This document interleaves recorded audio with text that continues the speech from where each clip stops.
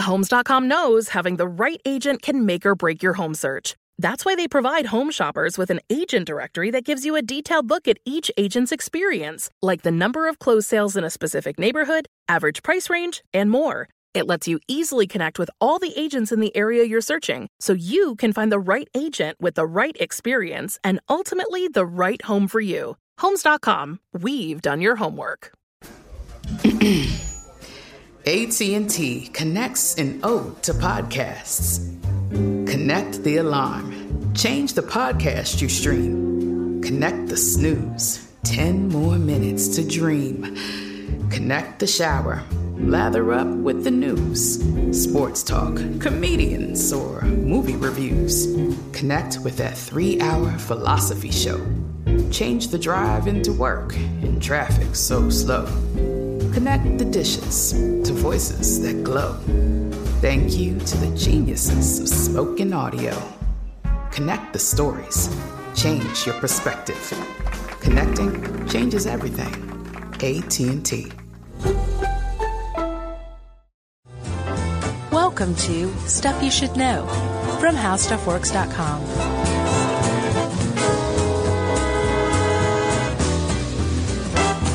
Hey, and welcome to the podcast. I'm Josh Clark. There's Charles W. Chuck Bryant. There's Jerry.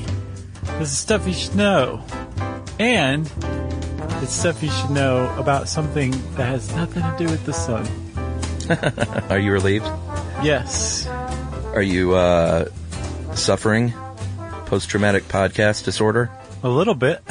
Yeah. But overall, I'm feeling good about this. Okay, about this one coming up. Yeah. Finish strong. Yeah, what did Jerry say? Always do the suck one first? Yeah, well, so far so good. Yep. It just remains to be seen whether this one's great, but I don't see how it could be worse than the Aurora one. Well, this one about human head transplants, after I picked it, I thought, gee, should we even be covering this? Because, why? Well, if you read opinion pieces about this potential head transplant surgery, which we'll get to, a lot of people are saying, like, this is bad, this is junk science, this is dangerous medicine, and you shouldn't even be talking about this stuff. Right. But then I read an article in The Atlantic, and it's The Atlantic, and I was like, you know what, if they're covering this, then we should cover it too. And people probably said the same thing about kidney transplants and heart transplants and skin grafts, you know? Oh, yeah, for sure. But I think the big difference with this is, and I think this is what the medical and bioethical community has a problem with, there's this one maverick, possibly lunatic scientist, surgeon, who is plowing ahead with this surgery with the rest of the medical field worldwide basically saying, stop, like you can't do this. We're not there yet. And he's saying, Nope, we're there. I've even got somebody who's willing to do this. We're going to give it a shot. Well, yes and no. A lot of that is, and this Atlantic article really kind of spells everything out. Uh-huh. A lot of that is bravado out of this dude. Right. And there is probably no way that he's going to do this in December of this year like he's said he is. Yeah, he's said that he is going to go ahead with the surgery, at least officially is what he's saying, in December of 2017. That's not going to happen. Specifically, he's going to do it with a Russian computer engineer named Valery Spiridonov. And that may not happen with him. He has Spiridonov has something called Werdnig-Hoffmann disease, which is a spinal muscular dystrophy, or atrophy. And has he backed out now? Because he seemed pretty gung-ho in everything I saw. No, he's gung-ho, but he is on record as saying, like, I don't want to be a part of an expensive euthanasia whatever procedure. Yeah, well, that makes sense. I mean, the whole reason he wants to do this is to get better, to improve his lot. He's wheelchair bound and his muscles are withering away. And he's 30 and he wants to be mobile again. He's 31 now, but yeah. I would imagine he was 30. Yeah, he doesn't want to do this just to die. Right. So he's kind of, and what we're talking about, I guess we should just go ahead if people are severely confused. It's called a human head transplant, but what it really is a human body transplant. Because what you're doing is you're taking a person, in this case, this Russian gentleman, who has a fully functioning, brain, and from the neck up is fine, but his body is wasting away. And when they get to the point where they can do the surgery, they're going to get a body from a very recently deceased person, or actually, soon to be deceased person. Yeah, they would just need to be brain dead. Yeah, exactly. And move the heads, which would in turn give what's his name, Valerie, a new body. Yes, exactly. Which is as radical of a thing as you could ever imagine. There is no more radical medical procedure as we currently stand right now than this. No chance, not even close. And it's not like they're even swapping the heads. The donor's head just gets thrown away. Well, in a bucket. Yeah, I guess. for a little Chuck to find. Yeah. I didn't think about that, but you don't put it back on. No, there's no point in it. So this head transplant or body transplant, depending on your perspective, the whole idea, obviously it's kind of an old idea, like it goes back to Frankenstein, and you can make a case that Frankenstein is based on even earlier stuff, like creating a golem from clay, that kind of stuff. Uh-huh. But the idea is not new, but the idea that it could actually be done is fairly new. This surgeon who's planning on carrying it out, Dr. Sergio Canavero, he published an article in 2013 and said, here's how I plan to do this. And we'll get to that in a minute. But in the article that he wrote, the journal article he wrote, laying out how the surgery could be done, one of the first things he does is cite similar surgeries that were carried out on animals. Yeah, which we've covered these before in past episodes, I think I think one of them was a top 10 list, like awful medical procedures or something.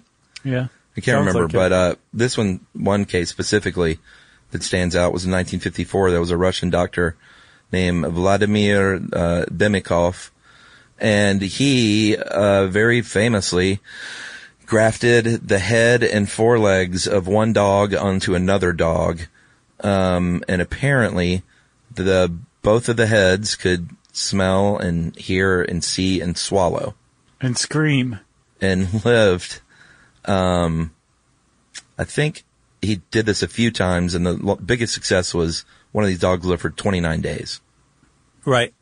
Which is actually, from what I'm seeing, that's a very, very long time. Yeah.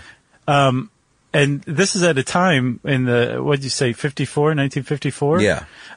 This is a time when the only successful transplants that had been carried out in humans were bone, blood vessels, and corneas. They'd never done a major organ transplant yet. And this guy's getting dogs with grafted heads, 2 heads to live for 29 days. So it was a big deal.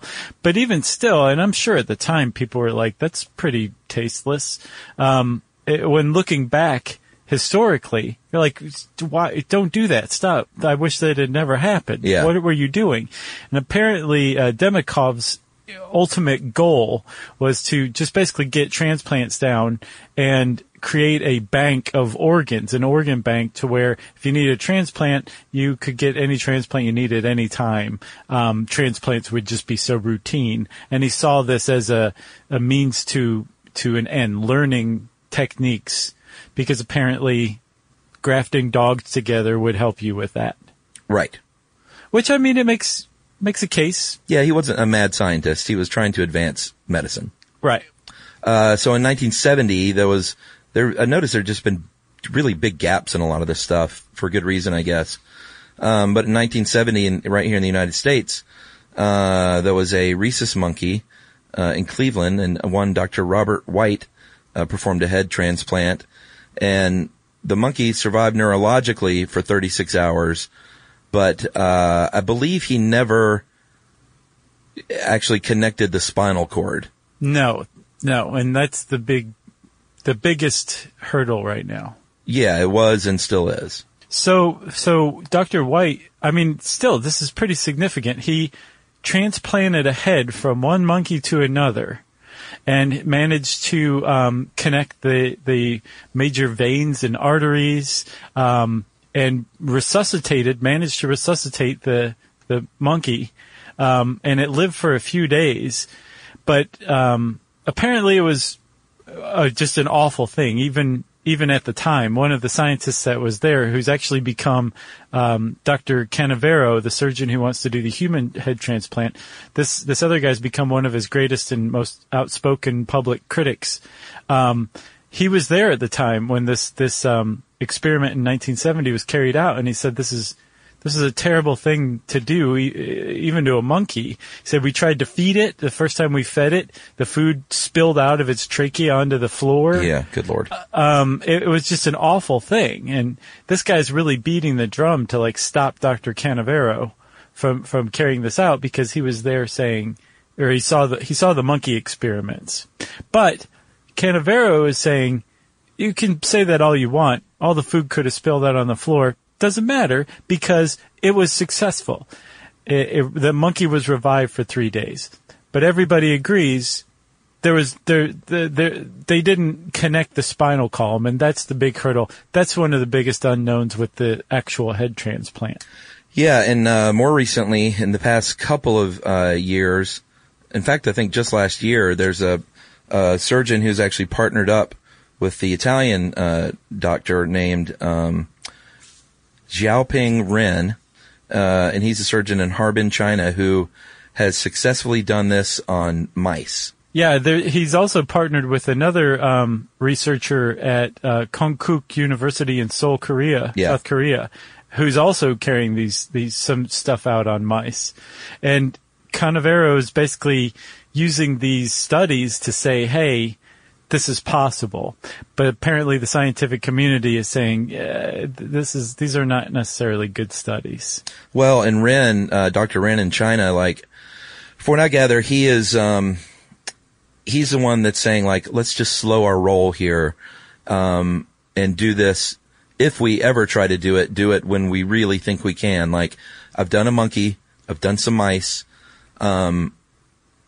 we're not ready to do a human yet, so let's just not talk about Valerie in December of 2017, and please stop doing TED Talks and going on news programs, and just shut up for a little while. That doesn't sound like that's in Sergio Canavero's DNA. No, he is very brash, sort of. They said in this article he says bread instead of money, like, hey, if I can't raise the money, I'll go to someone like Zuckerberg and get the bread to do this. It says here in the Atlantic article, he says, Canavero tends to make blowhard statements that denigrate his critics, like this. I'm into jujitsu, he told me, so I have the martial arts mind that you need to tackle all the morons that come with idiotic questions. He's not doing himself any favors. Yeah, I don't think he sees it like that from what I'm seeing. Like, there's this, I saw it, where I get all my news, the Daily Mail. I saw a Daily Mail article on him and his procedure, and it has a photo shoot of him wearing scrubs with a man's head on a platter. Yeah. Like, doctors don't do that. They don't do photo shoots like that. They are not trying to court controversy. Like, yes, if you're a surgeon, like, you have some part of your fiber is pretty cocky and arrogant. Maybe even have a God complex. I think it's kind of required typically with that field, that profession, right? This guy is exponentially beyond anything that's even high end for a normal surgeon as far as egotism and blowhardness goes. Most of them don't boast about jiu-jitsu publicly. No, in fact, most scientists and doctors, most don't like him at all. They said, this is one quote, he glibly glides past major problems with his human centipede level medical horror show. His plan is insane, like James Bond villain insane, and will amount to an elaborate act of slow torture and murder. Yeah. So I think he's partially, obviously, really like that as a dude, but they don't have the money it takes. They don't have the bread, like $100 million to do this. And I think he thinks all this media attention is what is going to get him the bread to carry out this operation. You're going to call it bread from now on? Just through this show. Did you see $100 million? The most I saw was $13 million. Oh, I mean, I've seen it all over the place. That's the thing. Yeah. I've seen it takes anywhere from 30 doctors to 100 doctors to assist in this, which is one of the other big problems is getting up to 100 legit doctors that will do this. Right. You know? This guy's like walking clickbait. Oh, yeah. So let's take a break, man, and then we'll come back and we'll tell all the grisly details of his plan.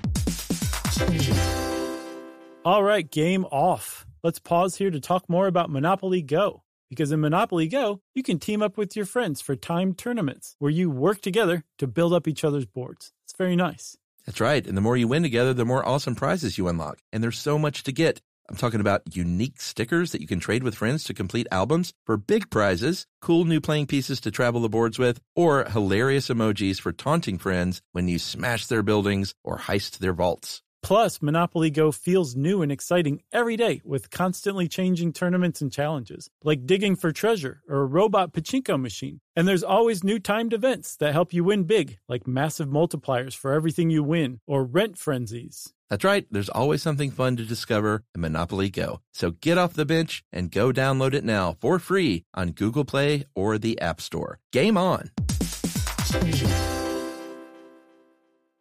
Hey, it's Danielle, Will, and Ryder from Pod Meets World. Thanks to our friends at Hyundai, we were able to record a very special episode for you guys at the one and only, wait for it, Boy Meets World House! Take a listen. We are lucky to be sitting with Alan and Amy Matthews in the flesh, William, Rusty Russ, and Betsy Randall. Yay! Thank you. Thank you. Yes. When those legends get here, let me know. You're here already. No, you guys We are didn't legends. either when we were watching this. That's the thing. That's we the didn't problem. realize it until we started getting into seasons 3 and 4, and now we're like, oh my god, You were both so good on the show, and we missed it because we were we young were kids and so self-involved, egomaniacs, and didn't realize how great you were. We've talked about it. I think you just assumed everybody was as good as them, and, Right. and then you Right, get into right. as you grow up and you work with other actors, you realize how lucky we were to have you guys. This has been brought to you by the fully electric Hyundai Ioniq 5. New episode out now. You can listen wherever you get your podcasts.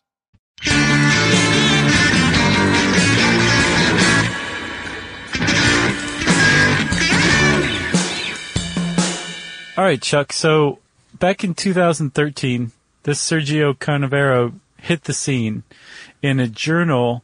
What's the journal called? Surgical Neurology International. It's an open source journal. Yeah, he's no quack, we should point out. He's been published a lot, and he's a legit surgeon. Right, like he obviously knows what he's talking about. Yeah. It's just the gamble that he's taking is so obviously stacked against him that I think most people would say you would have to be insane to actually do it, or so reckless and indifferent to the fate of your patient that you shouldn't be practicing medicine in the first place. Yeah, because almost 100% of the doctors that they've talked to said this will end in this man's death. Yeah, like think about this. They're working on rats. Rats have the best outcome of any animal so far, and they have like 30 to 50% survival rate among rats. But even that just means that 30 to 50% survived no more than 1 day after having their head transplanted. Yeah. They died from the surgery one way or another. It's just that survival rate meant that they were managed to be revived after the surgery. Yeah. It doesn't mean that they went on to live a healthy life and bounced their grandchildren on their knee. They died within a day. Yeah. There's no way that it wouldn't kill a human being. Yeah, I mean, even if the guy survived, the likelihood of him being like, well, I got my new body now is like 0%. Watch me bench this. Although he's, Canavero said he has a 90% chance of living a regular life. And Dr. Ren in China is saying, no, he doesn't. Quit saying that. Right. You know? Yeah. This guy he's exactly the kind of surgeon for this age, isn't he? Yeah, he really is, actually. You know? Oh, it's 90% chance he'll have a normal life. Where'd you get that? Well, it just sounds good. We'll just go with that. Yeah. He fits with the times. So back in 2013 in that journal, Surgical Neurology International, Canavero published basically a step-by-step outline of how this surgery would go down. Yeah. And it's not super in depth. It's basically an overview, but it hits, most of the salient points. And he's basically gone and taken different surgeries and assembled them into this one massive surgery that would be a head transplant from one donor to the next, or one donor to the recipient. Yeah, and I think even doctors say this isn't like, he's not crazy. Like, when you look at it, it all kind of makes sense. They're just saying, like, it's not going to work. Right. And that makes sense? Yeah, totally. And the big stumbling block is going to be the spinal cord, because basically everything else he's all these other surgeries that he's cobbling together are proven surgeries. Like, they can be done. It's that connecting the spinal cord, that's the biggest obstacle during the surgery. All right, should we go through this thing? Let's. So the first thing you do is you need two teams, two surgery teams, obviously, because you have two bodies in there. In the same operating theater. Yeah, there's got to be a very quick, I think they said the head has to be reattached in like under an hour to have any chance. Right. But the spinal columns have to be reattached within less than 2 minutes. Wow. But you have an hour for the whole procedure from the moment the heads are cut off. So the first step, Chuck, is, you remember how we had, we did an episode on therapeutic hypothermia? Yeah. So they plan to use therapeutic hypothermia, where they cool the head of the recipient down to like 50 degrees. Yeah. Which, normally it's 98.6 degrees. And at that temperature, metabolism slows tremendously. So since you have fewer processes going on in the cells, you have less of a need for oxygen, which is good because you're cutting the head off of the body, and oxygen can be hard to come by. So by cooling the head down to 54 degrees Fahrenheit, which is, I believe, 10 degrees Celsius, the metabolism slows down enough that you're buying yourself that hour. Remember, there's that hour time limit? That's because you've cooled down the head, slowing the metabolism, and that gives you that hour to carry out the surgery. So you're cooling the head on the recipient, and then you're cooling the spinal column to the same temperature on the donor. Right. So everyone's gotten cooled down to that point. The recipient is going to be lying down at first, and then later, like during the surgery and then during recovery and everything, he's going to be in a seated position, because I guess that just makes sense. With gravity, you'd want to be seated. Doesn't that make sense? I think it makes the surgery easier for the surgeons too. Well, but during recovery too, like they're not going to lay him back down. I don't think I'll ever be allowed to lay down again. Maybe not. So they make the incisions at each neck. They expose the arteries, the spine, the jugular veins. Obviously, they're going to clamp everything off. They color code all the muscles, which sounds funny, but it's actually pretty smart, I guess. Mm-hmm. Just like wires in a circuit would be color coded. They want everything hooked back up to the right thing, so they're color coding muscles, and they leave the spinal cord for the last thing. Yeah, this is the very, very tricky part here. This is where everybody's like, okay, you're crazy if you try this. But Dr. Canavero says if you cut the spinal columns of each of the donor and the recipient with a sharp enough blade, and you make a surgical cut, you should be able to promote regeneration of those nerves that you're cutting when you reattach them.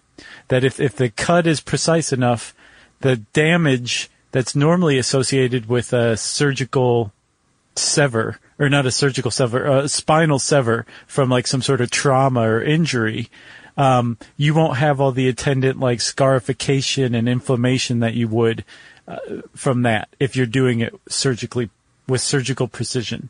So because that's a big thing that he's saying. Yeah, that's one of the biggest stumbling blocks to getting these nerves to reconnect is the second they're cut, they're going to start to form scar tissue, which makes it much harder to reattach. So in the case of these mice in China, they use a $1,000 scalpel with a diamond blade so thin that it's transparent.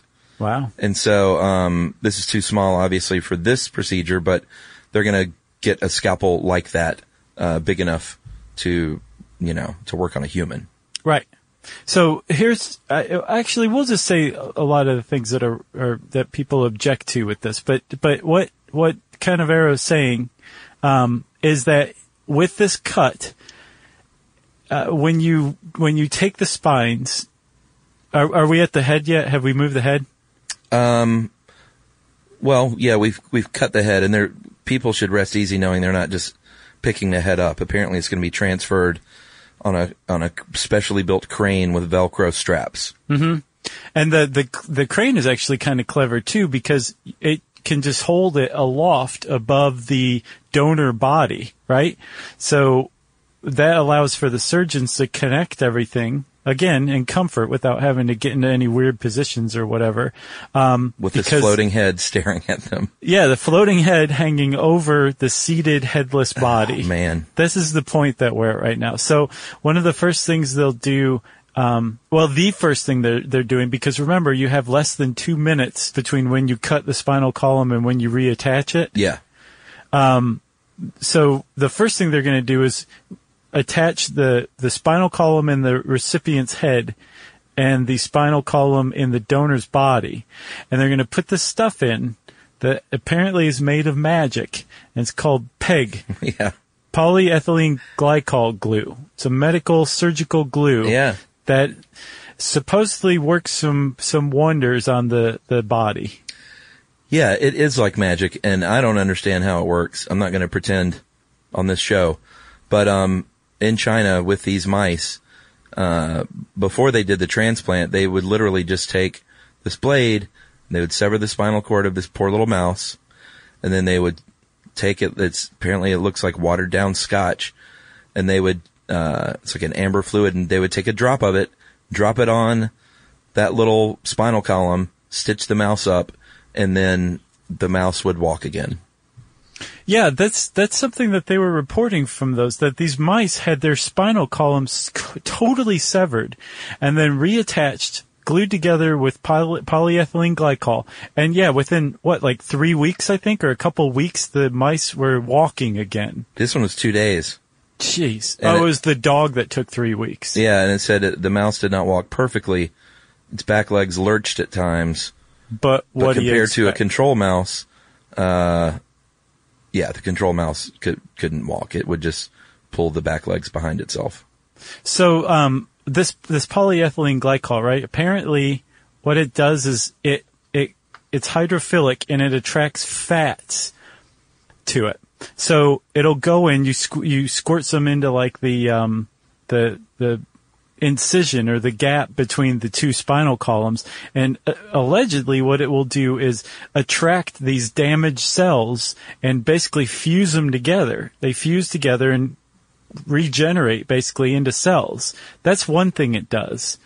And then there's this PEG that's kind of enhanced, I guess, that these researchers at Rice University are coming up with. They call it Texas PEG, that has graphene nanospirals in it.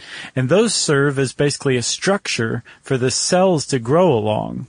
And the whole point of using PEG here, aside from the fact that it can help cells repair and regenerate, is that when Canavero cuts the spinal column, he will have severed these nerves and axons, the white matter that transmit electricity through the body from the brain and vice versa.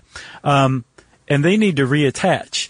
And if they don't touch one another, they're going to grow past one another, and the electrical transmission will never be able to take place. He's saying if you use PEG, and then these Texas researchers are saying if you use Texas PEG, these nanostructures will provide a structure for the neurons, the axons to grow along, and they will reconnect and regrow, and the person should be able to have electrical transmission through their nerves again on the spinal column. This is the most controversial point so far. Yeah, and they're also going to have electrical paddles on hand because apparently a burst of electricity can help reestablish that communication when you've severed the spinal cord. So you want to take a break right now? Yes. And come back and finish up with this gruesome operation right after this.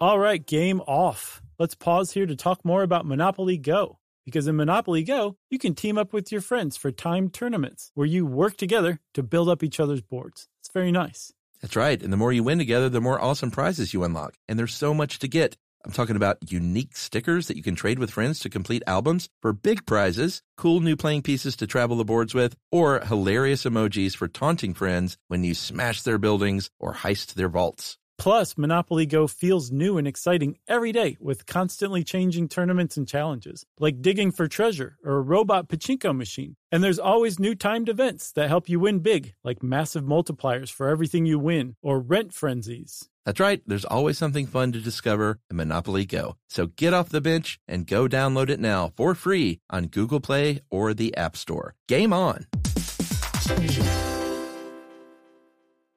Hey, it's Danielle, Will, and Ryder from Pod Meets World. Thanks to our friends at Hyundai, we were able to record a very special episode for you guys at the one and only, wait for it, Boy Meets World House! Take a listen. We are lucky to be sitting with Alan and Amy Matthews in the flesh, William, Rusty Russ, and Betsy Randall. Yay! Thank you. Thank you. Yes. When those legends get here, let me know. You're here already. We didn't either when we were watching this. That's we the didn't problem. realize it until we started getting into seasons 3 and 4, and now we're like, oh my god! You were both so good on the show, and we missed it because we were We young were kids and so self-involved, egomaniacs, and didn't realize how great you were. We've talked about it. I think you just assumed everybody was as good as them, and, Right. and then you get into Right. as you grow up and you work with other actors, you realize how lucky we were to have you guys. This has been brought to you by the fully electric Hyundai Ioniq 5. New episode out now. You can listen wherever you get your podcasts.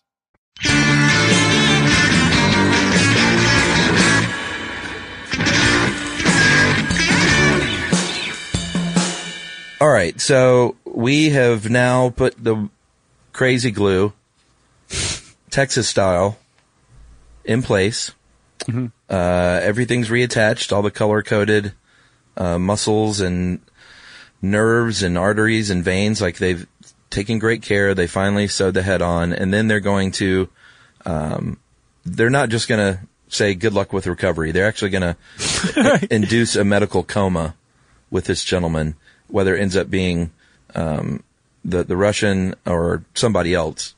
Because he's got a fatal disease. He may not make it if this keeps getting delayed. I don't think we mentioned that. He's not just like, I don't want to live my life like this. Like, he shouldn't have lived this long.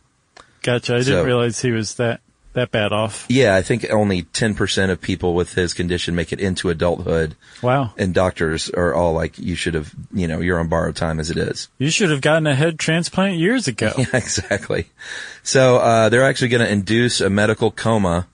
I don't know for how long. Did it say? I saw like three weeks is what he was roughly estimating. Just to get everything growing back together as calmly as possible. That while preventing movement too. Yeah. Like the possibility of movement. He's just not moving for 3 weeks. Which, I mean, hello bed sores, am I right? Although I guess that's probably the least of your worries when you've just gotten a head transplant. Yeah, I think so.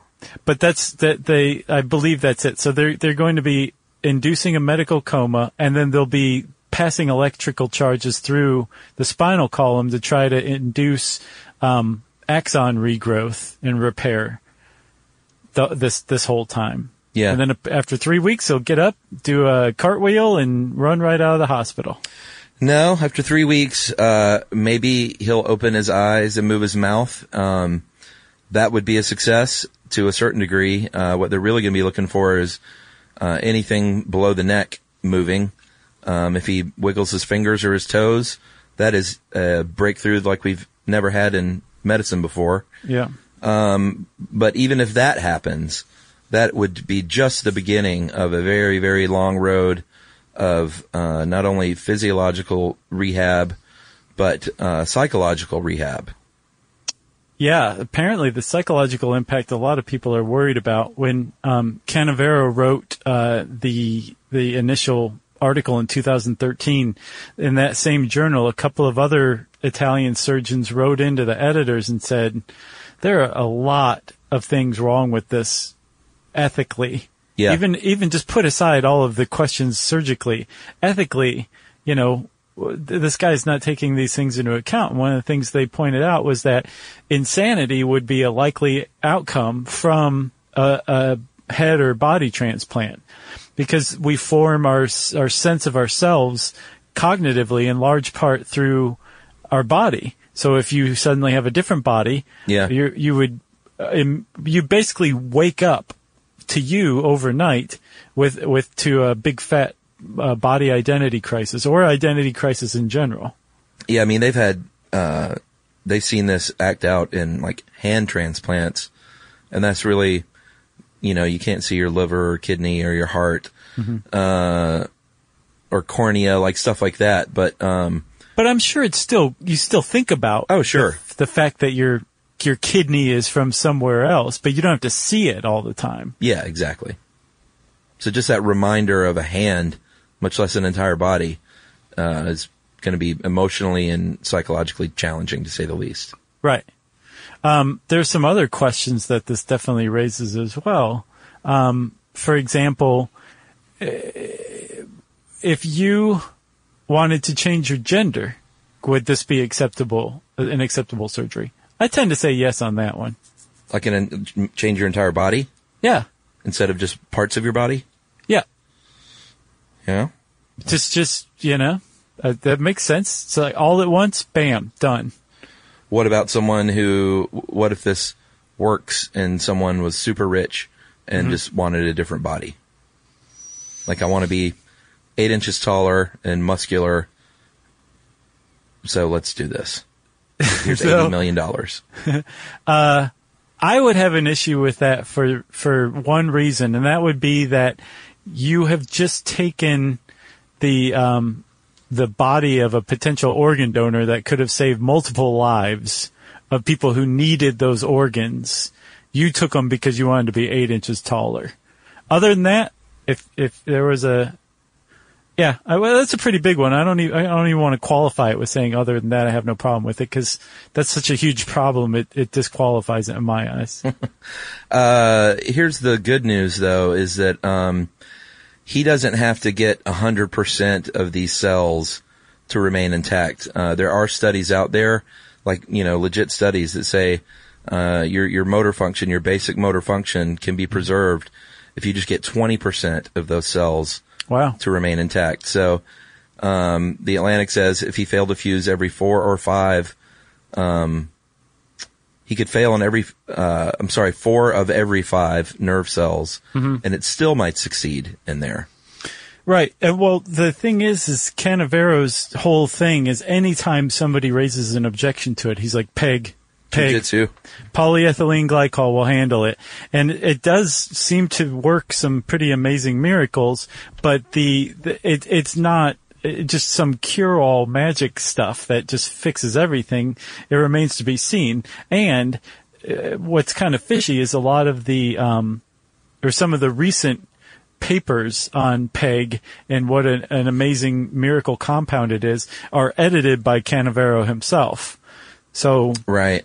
the guy who's saying, no, it's this miracle substance, you should read about it, is the one who's editing the stuff that he's telling you to go read about, you know? Yeah.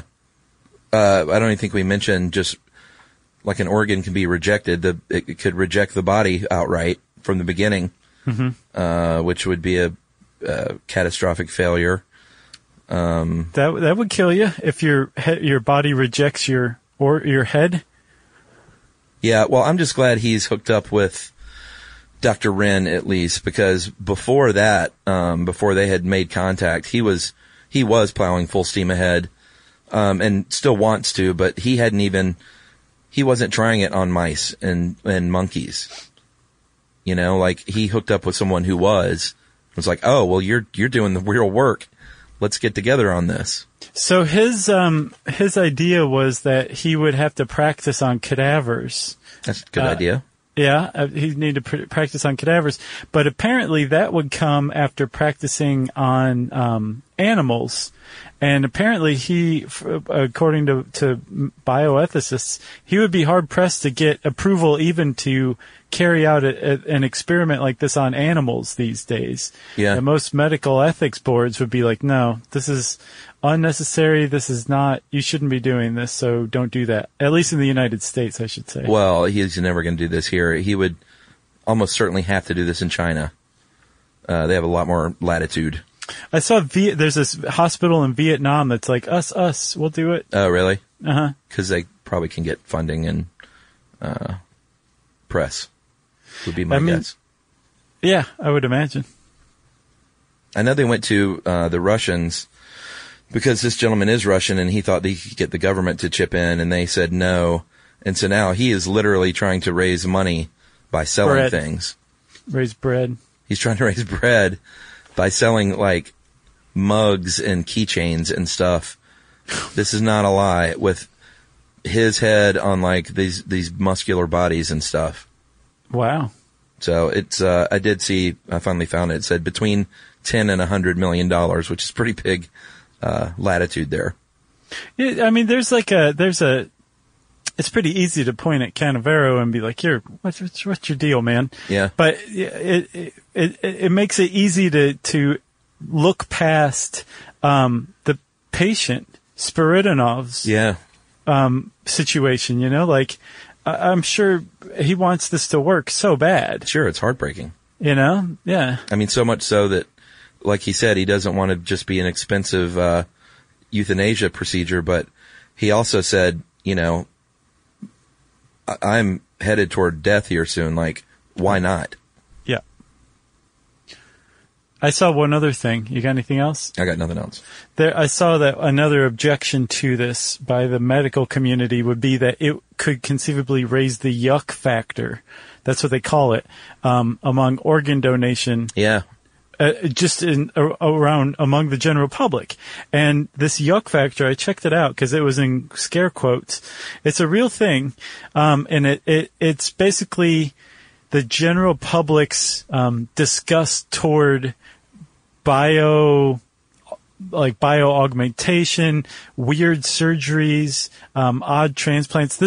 A head transplant body transplant or head transplant falls right into that weird yuck factor, almost like the uncanny valley. Yeah. And I read this article about it, and apparently there's a debate going on whether humans have an inner wisdom of what is good or bad or acceptable. And when our yuck factor is activated, it's actually an inner wisdom that's saying, that's not okay, don't do that. And this author was arguing that that's not true, that it's actually what is called folk biology, that humans are kind of pre-wired to have an idea of what's natural and what's normal, and we're just simply grossed out when we're faced with something that challenges that normalcy, but it doesn't mean that it's right or wrong. There's this debate over which one's correct, folk biology or the inner wisdom. Wow. You know? That's interesting. It is pretty interesting. Well, we did an entire show in 2010, I think January, or maybe it was June. It started with a J, and it wasn't July. I wrote it down, but I just threw it away. Anyway, how organ donation works. So yeah, go check that out. That was a good one. And the therapeutic hypothermia one. Check that out, too. Yeah. Well, if you want to know more about this head transplant operation, you can type those words in the search bar at How Stuff Works, and it'll bring up a great article. And since I said that, it's time for listener mail. I'm going to call this, what should I call this one? I'm going to call this anniversary of the podcast. Hey guys, my name's JP, and I'm a business administration major at Christopher Newport University, currently studying at the University of Glasgow. Going into my senior year, writing on my 21st birthday, which is also the 4th anniversary that I began following the podcast. My little brother introduced me to SYSK, and I immediately binged roughly 300 episodes. Not sure how many people write in saying this, but I can proudly say I've listened to every single one, and yes, I know the episode in context of Hippie Rob's emergence. We haven't talked about him in a long time. No, he's been long gone. He seems like he would be like an assistant to the surgeon. You know? Hippie, I don't think that'd be a good idea. Oh, no, it's a bad idea. And I don't mean a medical assistant. I mean like he'd do the jujitsu on the idiot questions. Maybe, but it'd just be some like clumsy, like roundhouse kick that was just like 6 inches off the ground. The past 4 years have been some of the most influential on my life as a whole. And your podcast has played a huge part in how I've matured as an adult. Through Chuck's soft-spoken tone and Josh's optimistic demeanor. How about that? As well as Jerry's elite producing abilities, the podcast has made me look forward to Tuesdays, something I never thought was possible. I guess he doesn't listen to Thursdays. Optimistic? Yeah.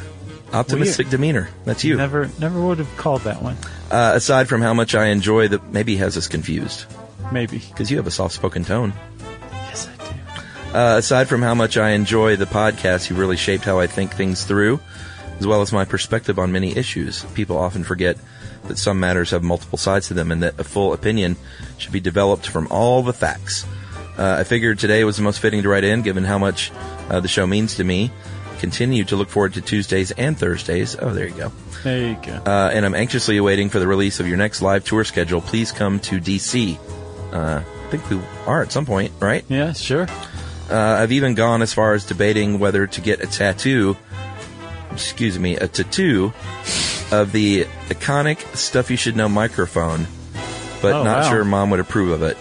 John, I'm going to say don't do that. I don't know, John. Maybe do it. Don't do it. I have high hopes that you'll do it. Your optimistic demeanor. Anyways, keep doing what you're doing, guys. I'll be cheering from the sideline as you continue towards your goal of world domination. Cheers from Scotland, John Patrick Vittori. Oh, wow. And that was a nice little touch at the end. Thank you. And everybody in Glasgow, Chuck and I know it's Glasgow, but we like saying Glasgow. It rolls off the tongue more. Did I say gal? Mm-hmm. Who is that? John Patrick Vittori. That's right. Thanks a lot, John. We appreciate it. I say go for the tattoo, but probably shouldn't listen to me. I say don't. You should probably listen to Chuck. If you want to know more about... Oh, man, something is wrong with me today, dude. If you want to get in touch with me and Chuck like John did, you can tweet to us at SYSK Podcast or Josh Clark. You can hang out with us on Facebook.com/StuffYouShouldKnow or /Charles W. Chuck Bryant. You can send us an email at StuffPodcast@HowStuffWorks.com. And as always, join us at our home on the web, StuffYouShouldKnow.com.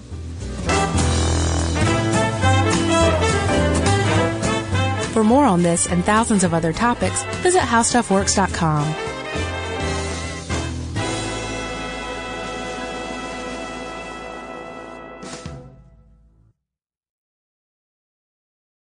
Childproofing people's homes is hard, but Duracell is making it just a bit simpler. Not only are they committed to educating parents, caregivers, and medical professionals about the importance of battery safety, they make the only lithium coin batteries with a non-toxic bitter coating to help discourage children from swallowing them. Duracell even features child-secure packaging designed to avoid accidental opening. Learn more at Duracell.com/powersafely. Available on 2032, 2025, and 2016 sizes. Life in our modern age comes at you pretty fast, which makes our time away especially valuable. When I take time to relax, I like to get far from my everyday life, immerse myself in natural beauty, and have unique experiences. But you don't have to leave the U.S. to experience tropical rainforests and islands filled with adventure, warm culture, and national treasures. Visit Puerto Rico, an island with a vibrant spirit that will sweep you away. Because when you visit, you don't become part of the island, it becomes part of you. In Puerto Rico, you can forget where you came from and embrace where you are. Puerto Rico, where visits end, but stories last forever. No passport required for U.S. citizens and permanent residents. Learn more and plan your trip at discoverpuertorico.com.